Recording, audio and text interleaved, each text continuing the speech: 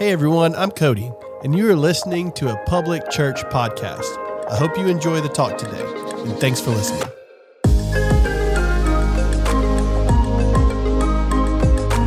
If you're watching at home, I hope you're standing up. I really don't know how you could sit through that. And here is a number to remember, 62. It's been 62 days since we had you guys online and you all in the room. Anybody happy about day number 63? Yes. Dual audience, we're back. Man, it is so good to have you guys with us, whether you're sitting warm by the fire or whether you walked in and went, hey, where'd the snow go? It already melted. Welcome to Cleveland. But we are just thrilled to be here. And we're actually in part 3 of a series. I'll get to that series in just a moment. But first, we just want to dive straight into some scripture that we read week 1. You may want to buckle up for this. Philippians 2:14 says this, do all things without grumbling or disputing. How we doing on that, guys? Now, if you don't follow Jesus, we're honored that you're here, and this isn't written to you. So you can sit back, relax, maybe try to grab your friend's Bible and underline this because she needs it or he needs it, whatever you need to do. But for those of us who follow Jesus, how are we doing compared to this? The problem is that's not all he says. He says, do all things without grumbling or disputing, that you may be blameless and innocent, children of God without blemish in the midst of a crooked and twisted generation, among whom you shine as lights in the world, holding fast to the word of life. Paul writes this. Paul's a human, just like you and just like me. Yet he proposes a way of life where we could actually decrease our complaining. Now, not eliminate our complaining, because the reality is for those of us who follow Jesus, we will never be fully restored until we are face to face with Jesus. Whether that's when we die or when Jesus comes back, when we're face to face with him, then we'll be fully restored. Until that point, we are always in process, gaining for progress. The problem is, a lot of us aren't gaining for progress in this area. If we asked our colleagues, our coworkers, our spouses, our family, how we're doing, we may not get the best answer, but they're sitting there going, please let them take notes today. Come on, I'm just, let so-and-so. I mean, people are rooting for us to lean into this. Is there a way for us to actually decrease our complaining and grumbling that we can shine as bright lights right in the middle of our sphere of influence? I think we can, because Paul proposes that there is a path to that. And it's going to be found in our second rhythm. But first, just to give you a little context, we are in part 3 of a 6-part series called Rhythms to Refine. The heart of the series is that it is a series of repentance, a series of refining. Because here's what we observed. A whole lot of us struggled to follow Jesus in the absence of in-person gatherings. Maybe that's you. If so, I'm so glad you're tuning in or sitting in here. But we realize that, and guess whose fault that is? Honestly, that starts with us. It starts with me, and I own that. Because you know what our vision is? This is why this is such a problem. Our vision, it was on the wall when you walked in, or you can look on our website if you're tuning in. Develop a public church. That means what we do in here should affect how we live out there. That invites people to embrace the journey of following Jesus, yet we've realized a whole lot of people are struggling to actually follow Jesus in the absence of in-person gatherings. So this series is refining. It's repentance. It's saying we realize we've not done, or we've actually done a poor job of equipping you to do that, and so we want to improve and do a better job. And so the premise of this series is that in order to follow Jesus for the long haul, we need to sync our lives with certain rhythms. That if we're really going to embrace the journey of following Jesus for the long haul, we need to sync our lives with certain rhythms because these rhythms sustain us in our everyday journey with Jesus. So last week, rhythm number 1, let the word reveal so Jesus can heal. Let the word reveal so Jesus can heal. Look, if you never listened to another talk from Public Church, please go back and listen to last week, rhythm number 1, part 2 of the series, because we literally can't move forward without rhythm number 1. Everything else flows out of it. I don't know if you caught it, but Paul said that in verse 15. He said that we can shine like stars. shine like lights. That we're not throwing shade from the sideline, but we're right in the middle of culture, shining like stars. But how? Holding fast to the word of life. In other words, we can't be the Jesus followers that Jesus saved us to be unless we incorporate this rhythm of let the word reveal so Jesus can heal. We cannot follow Jesus for the long haul without a rhythm of being in the word and letting the word change us. So it all flows from there. And so that's our starting point. But today we want to look at this second rhythm that really hits a personal problem for most of us, which is we are incredibly proficient at grumbling and complaining, aren't we? I mean, we are good at it. So if there's a way to decrease that, perhaps we should lean in. Paul says that there is. And it's found in this second rhythm. So I'm going to go and give you the rhythm, and then we can talk about it. The rhythm is this: pray like a psalmist. Rhythm to sustain, number 2, pray like a psalmist. Defining terms.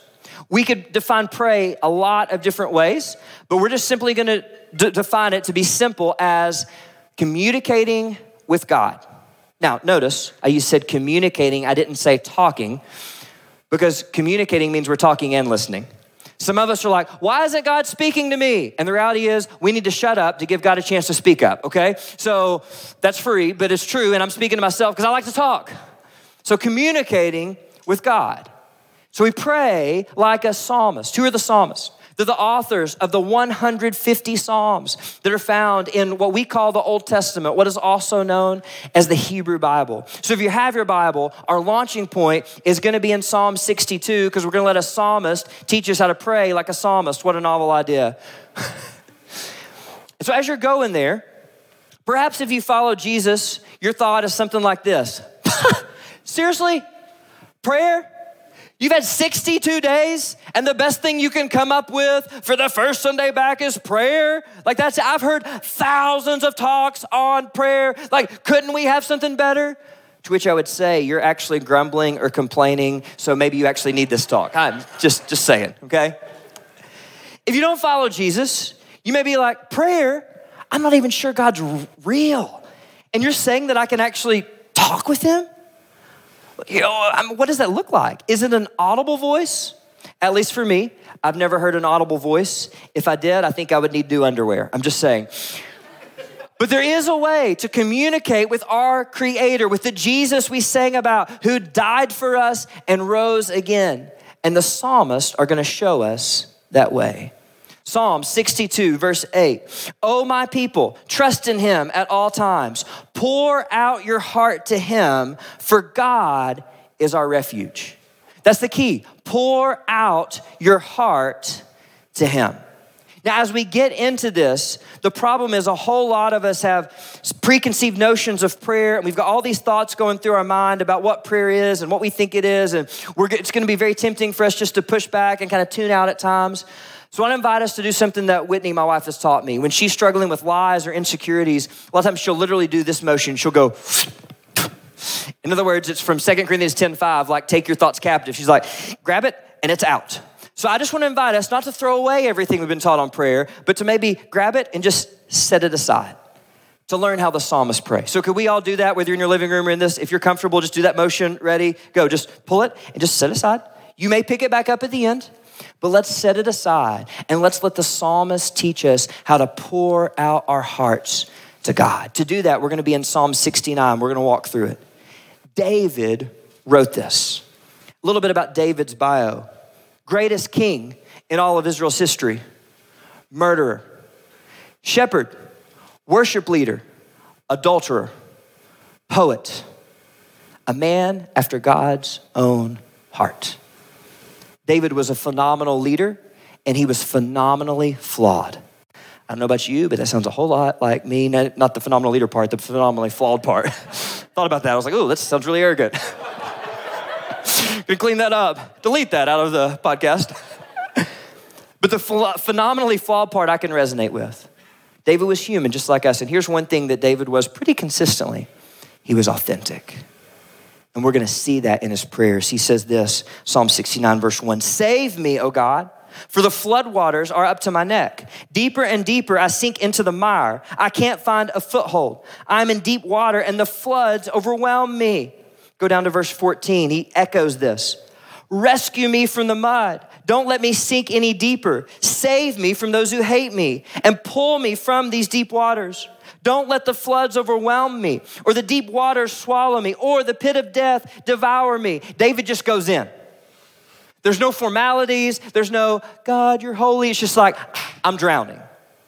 It really reminds me a lot of Lecrae's song featuring John Legend called Drown. I highly recommend it if you haven't listened to it. Anything with John Legend's voice in it is so good. But he's just saying, look, I feel like I'm drowning. I'm absolutely in over my head. Do you feel like that? Coming out of 2020, entering the second month of 2021, I really think that there's something in this psalm that's going to resonate with all of us.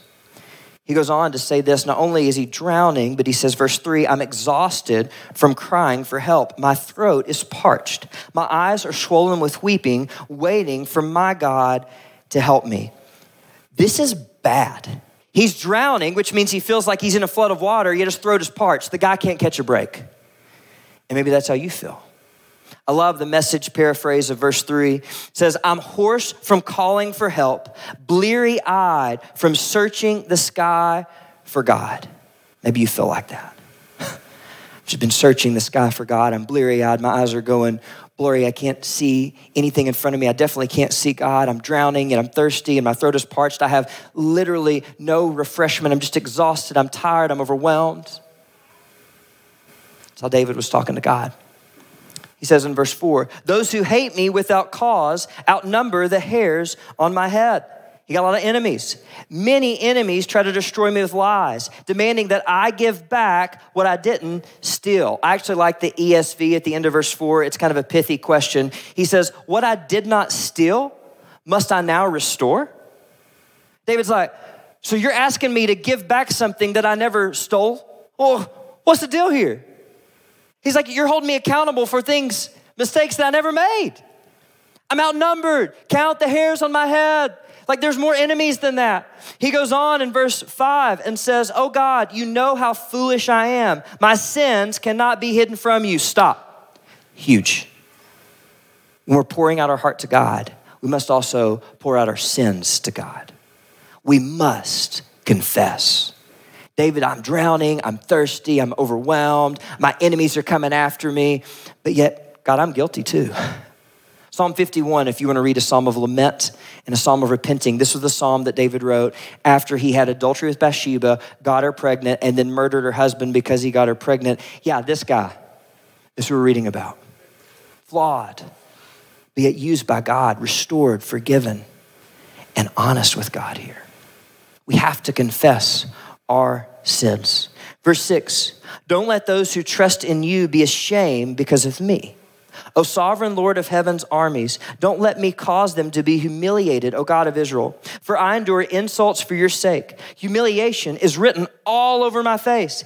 Even my own brothers pretend they don't know me. They treat me like a stranger. David's saying something about his relationship with God is causing people to not like him. Maybe you felt that in this past year. That because people don't like God, they also don't like you because you follow Jesus. That's what he's saying here. He goes on to say passion or zeal. That word means diligent enthusiasm for your house has consumed me. And the insults of those who insult you have fallen on me. That phrase, zeal for your house, doesn't just mean like a literal house. It means the people of God. Here's what's going on. David, as he's watching the people of God, sees that they have some areas that they need to repent. They've got some sins. They've got some places they need to refine in a big way, and the people don't want to hear about it. Maybe that's been you. Over the course of 2020, as you look at public church or you look at the global church, you're like, the church has some areas it needs to repent. And you've talked to somebody like me or maybe even me, and I've blown you off or somebody else has blown you off, or you've gotten pushed back. And you feel like, God, I have this passion to see your people actually live like your people, and yet everyone's ignoring me. David felt lonely, isolated.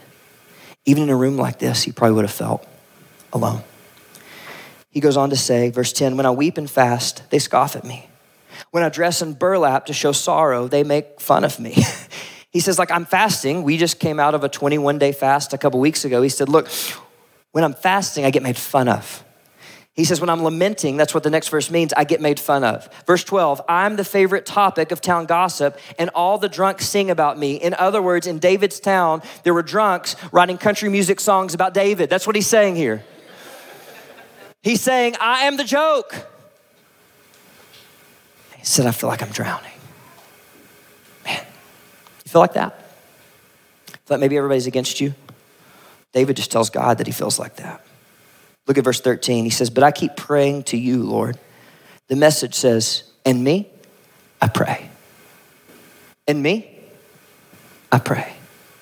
No matter what they say about me, no matter the false accusations, no matter what's going on around me, you know what I do? I pray, hoping this time you will show me favor. In your unfailing love, oh God, answer my prayer with your sure salvation. Do you hear his desperation? We read verses 14 and 15. Go to 16. Answer my prayers, O Lord, for your unfailing love is wonderful. Take care of me, for your mercy is so plentiful. Don't hide from your servant. Answer me quickly, for I am in deep trouble. Come and redeem me. Free me from my enemies. Because verse 19, you know, like God, you can see it all. You know of my shame, scorn, and disgrace. You see all that my enemies are doing. This is the heart of the psalm. David's saying, God, if you don't come through, I don't know what to do. I'm putting my hope in Jesus. It's just a question. When you were handed the divorce papers, who did you talk to about it? When your kid told you the thing that you hope your kid would never tell you, who did you turn to? In 2020, when the furlough didn't work and they walked down to your office and said you're laid off, who'd you go talk to about it? When your best friend stabbed you in the back and you felt completely alone and isolated, who'd you talk to? When you've done everything right and yet you just feel like there's all this adversity and injustice and everything's being piled up against you, you're just doing the right thing. Who do you turn to? For David, he turned to God. To pray like a psalmist, it means we take the best and the worst of our lives and we run to Jesus. A few weeks ago, I'd been praying about something and I got what I considered like the worst possible news in this situation, at least to me. I probably blew it out of proportion in my head. But what I did is I was in my office and I went into the closet in my office, which is organized because Whitney rescued it from what I'd done with it. And so thank you, Whitney. But it's organized. I moved a couple things and I was able to squeeze into my closet in my office and I shut the door and I just hit the ground. And I yelled and I literally cried. What are you doing, God? I've been praying for this. Seriously? What are you gonna do? And God didn't say, go read some Bible verses and walk back in here. I think he loved it. Because the only irreverent way to pray is fake. The only irreverent way to pray is fake. Some of us may not be praying very well because we were handed this idea of reverence, a biblical, a good idea. Probably handed a good definition that it's respect tinged with awe. But we weren't handed is how to practically be reverent in our prayers, how to walk that out and how we interact with our Heavenly Father. Because in reality, the only irreverent way to pray is fake. God already knows our thoughts. He already knows everything we're thinking. So why aren't we just telling him? In fact, he's the only one that can do anything about it. So why don't we put it before him and pour out our hearts, the good, the ugly, the unedited? Why don't we just pour it out before Jesus? If he can handle the cross, he can handle everything we're going through. So let's give it to him. And for me, when I walked out of that office, out of the closet in my office, I felt better. Within 30 minutes, that situation was resolved. And I've reflected on that. And here's what I believe the Holy Spirit said. And again, no audible voice. For me, I've really been trying to listen and learn what it means to listen to the Holy Spirit. And I guess for me, it's almost like a thought is planted in my mind and I test it by scripture and I'm pretty able to confirm that it's the Holy Spirit. And here was the thought. I will not always do that, but you should always do that. The Holy Spirit said, I will not always do that, but you should always do that. In other words, Jesus isn't some genie in a bottle. It's like, Jesus, the situation's bad. Boom, it's fixed. That's not prayer. So he's not always going to resolve it in 30 minutes, but we should always go cry out to him. To pray like a psalmist. I'm not sure if you're ready for what David prays next. In fact, some of you may be like, is he really reading from the Bible? Yes, this is a Bible. Okay, I promise I'm reading from a Bible. Here's how David's prayer turns. Verse 22, let the bountiful table set before them, that's his enemies, become a snare, and their prosperity, that word is shalom or peace, a way of life that's whole. Let their wholeness, their peace, their prosperity become a trap. He's just getting warmed up. Let their eyes go blind so they cannot see, and make their bodies shake continually. Pour out your fury on them. Consume them with your burning anger. Let their homes be desolate and their tents be deserted. To the ones you have punished, they add insult to injury. They add to the pain of those you hurt. So pile their sins up high and don't let them go free. Erase their names from the book of life. Don't let them be counted among the righteous. Which some of you are wondering, is this what Jesus meant when he said pray for your enemies? If so, I'm in. Come on, I can get on board with that.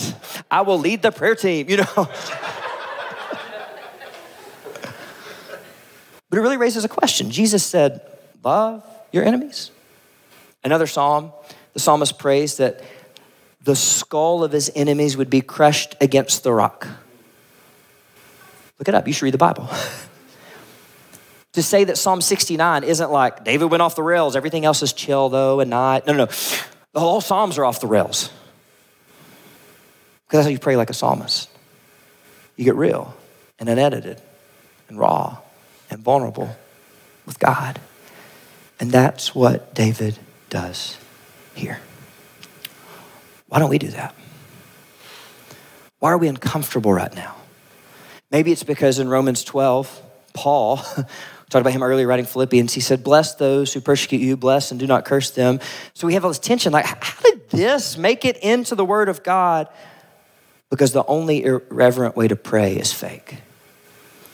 Because God can handle our mess and our junk and our anger and the unedited version of ourselves. So let's not lie to him. Let's not lie to ourselves. Let's pour out our hearts before him. That's what David did.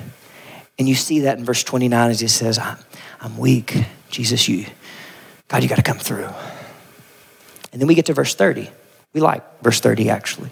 Verse 30 says this, then I will praise God's name with singing, and I will honor him with thanksgiving. For this will please the Lord more than sacrificing cattle, more than presenting a bull with its horns and hooves. We're like, yes, we got to the praise. We got to the hope. You don't get to verse 30 without praying verse 1 through 29. We want to skip verses 1 through 29 and just get to verse 30. We're not going to get to verse 30 unless we pray verses 1 through 29. And not every psalm resolves like this. Psalm 88, you know how it ends? Darkness is my closest friend. There's no up. There's no hope. There's no turn. Straight lament. Because in our lives, it doesn't always resolve. It may not even resolve in our lifetime. But we've got to bring it before Jesus. If anybody's going to do anything about it, he is the only one who can. And the only way that we can get to an authentic place of praise and worship from drowning is if we pray like a psalmist and pour out all of our hearts to him. Because what happens is when we pray, verses 1 through 29, we're recentered on the character of God. That's what happens here. Verse 32, the humble will see their God at work and be glad. The word humble means people who can't help themselves. They will see their God at work and be glad. Let all who seek God's help be encouraged. For the Lord hears the cries of the needy. He does not despise his imprisoned people. David is recentered on the character of God. Then he says, praise him, O heaven and earth, the seas that all that move in them. So man, now that I'm remembering who you are, God, I praise you, I worship you. And then in verse 35, for God will save Jerusalem and rebuild the towns of Judah. His people will live there and settle in their own land. The descendants of those who obey him will inherit the land, and those who love them will live there in safety. Let's not miss that verse 35 and 36 are weird. That's not how I would have ended the psalm. I would have ended the psalm by being like, and God, you will deliver me. He didn't say that. He says, God, you will restore us. The restoration may not come for you. It may not come for me, but it will come for us. We sang the song Egypt. Love that song. Thank you for opening everything with that song. That was awesome. What about the people who were born and died, and their children were born and died, and their grandchildren were born and died during the 400 years of slavery? The restoration didn't come from those individuals, but it did come from the people of God. So we pray like a psalmist, we're reminded it's bigger than us, and that we can trust the character of God even if he doesn't literally come through for me in the way that I want him to. Even if he doesn't literally come through for you. What's stopping us from praying like a psalmist? In Hebrews chapter 4, verses 15 and 16, there's this powerful, potentially life-changing, prayer-altering verses about Jesus. In verse 15, it says this high priest of ours, this Jesus, he understands our weaknesses. For he faced all of the same testings we do, yet he did not sin. So let us come boldly to the throne of our gracious God. There we will receive his mercy, and we will find grace to help us when we need it most. Jesus says, I can handle it. I can handle it. I can handle it. Even if it looks like I don't do anything, pour out your heart to me. It's going to take some time for us to figure out how to incorporate this rhythm into our lives. We're going to have to experiment. For me, lately, it's been coming through walking. The first two books I read this year were by Eugene Peterson and Rebecca Lyons. They both talked a lot about walking. And so lately, when I've been frustrated, I can't always do this, but when I have the opportunity, instead of just suppressing and trying to move on, I'll literally just go for a walk and yell, shake my fist at heaven, ask for forgiveness for yelling, the whole gamut, admit my sins in it, just have a real, authentic, unedited conversation with Jesus. Sometimes I come in and I journal, sometimes I don't. That's not what it looks like for me to begin to pray like a psalmist. What does that look like for you? There's gonna be 3 questions that are gonna be on the screen. I wanna invite you to write these down, take a picture of them. If you're watching online, maybe you could take a picture of these and just to walk through these questions with somebody soon. These will help us pray like a psalmist. Number 1, what part of Psalm 69 resonated most with you? I really think some part's gonna resonate with us. The second question, I love this. What keeps you from crying out to God with your raw, authentic emotions? What is it that holds us back? Remember, the only irreverent way to pray is fake. Let's pray. Let's be honest. Let's be authentic. Let's be raw. And then how will you pray like a psalmist this week? And look, if you don't follow Jesus, maybe one of the reasons you don't is you're like, I can't get that prayer right that they always say at the end, and I get the words. Hey, just talk to Jesus. If you want to surrender to him because he died and rose again, just tell him. If you have questions about him, just voice your questions and doubts. He can handle it. And if you want help on that journey, text us 423-665-9317. Or if you're in the room, Tiffany Doyle from our prayer team, she's out in the lobby and she would love to pray over you, to talk with you. Philippians 2:14, do all things without grumbling or complaining. A lot of us want to be able to do that, but here's the reality. We're never going to change how we talk to people in the marketplace until we change how we talk to Jesus in our secret place. The way to decrease our grumbling and complaining is to talk to the only one who can actually do something about everything, no matter what we're going through. So as these guys lead us in a song, pray like a psalmist. If that means you get on your knees or you stand up and shake your fist to heaven, pray like a psalmist. If that means you journal or you sit in solitude, pray like a psalmist. This is our moment to be real with Jesus.